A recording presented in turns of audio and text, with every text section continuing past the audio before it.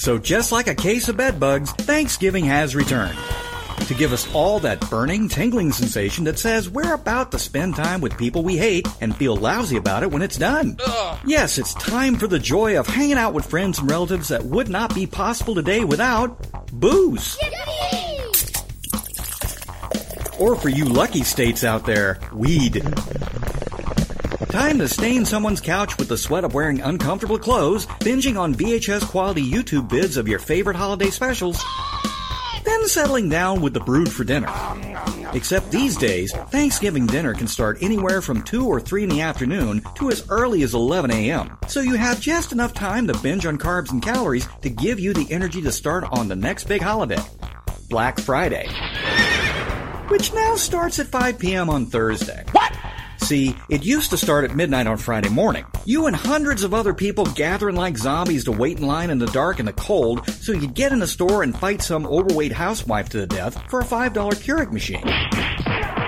But there were problems. Mainly that hopeful YouTubers weren't getting enough light for their cell phone cameras, so you couldn't get that perfect shot of Grandma punching someone in the nuts for a Cabbage Patch doll. Now it starts in the afternoon, when everyone is feeling frisky and ready to open other people's arteries in the spirit of a merry and cheap Christmas. So if someone would just write in something to outlaw those vertical videos. But now we have another problem. What if Thanksgiving dinner and you lining up in front of the store for Black Friday are too far apart, and you start running out the energy you stored up, dashing all the college hopes and dreams of some poor turkey? Energy drinks are nice, but we're Americans. Our pick-me-ups have to give you a mega high while not providing a single item of healthy nutrition. What are we to do to fix this? Well, I fill an enema bag with Pop Rocks and Mountain Dew, then... That was rhetorical, Sea Cow. No one was ever asking you, nor would anyone want to. Well, Flipper. Anyway, for you much more sane people out there, we have help from the most divine of sources. The experts have stepped in. You don't mean... Yes. Hostess and Walmart. No, my lord, I'm coming down with the vapors, moo. Yes, my knees are weak too, thinking about that delightful golden sponge cake filled with that delicious lard and sugar-laden filling.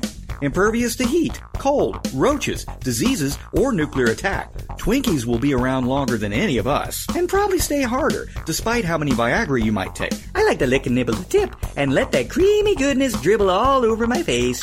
Hey now, kids of negligent parents might be listening. Serves the parents right. Anyway, it sounds like the perfect food. It would be if there were more than 150 calories per cake. Well, just eat more then. Blasphemy! How? You better. They've heard it. We can't waste those precious calories chewing and swallowing more than we have to. We invented cracking nuts with sledgehammers. We need the max amount of calories in every bite. I'm guessing the jock was invented right after the sledgehammer? So here comes Walmart to the rescue. They have sledgehammers? No. Well, probably, but shut up. See, State Fairs invented the concept of deep frying Twinkies in cake batter, which magically triples the amount of calories in every bite. And Walmart said, well, heck, Snuggies sold. Let's freeze these things and prepackage them. People will buy them. No rapturous moo. Oh, and that's not all. On the instructions, you can oven bake, you can toaster bake, or deep fry them again. Oh, dear Lord, it's the promised land. That's right, Hugh. And let's get you started on that trip to Valhalla. Look what I've got. It's not a sledgehammer, is it? I don't have a cup, just this SpongeBob SquarePants mug. No,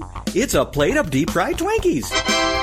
Try one. No flipper of happiness. Here, let me just dip it in this milk. Hugh, what are you doing? Dipping this red-hot deep-fried Twinkie in the milk. How many times do I have to tell you, Hugh? Take the milk out of the cow first. Wow, you're picky.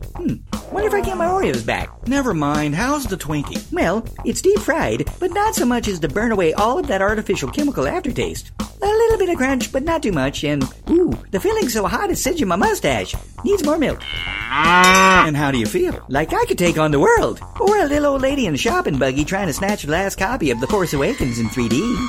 And later on, you'll be able to destroy a commode with just a quick bottom purr. I better charge up the Kindle and download Lord of the Rings. This'll be a long one. Is the pressure washer still in the bathroom? So this is Point T Weasel at point.furryhost.com and on iTunes saying have a happy and safe Thanksgiving. And be sure you take advantage of all the savings of Black Friday, because God knows a $200 52-inch television is well worth all that bodily harm.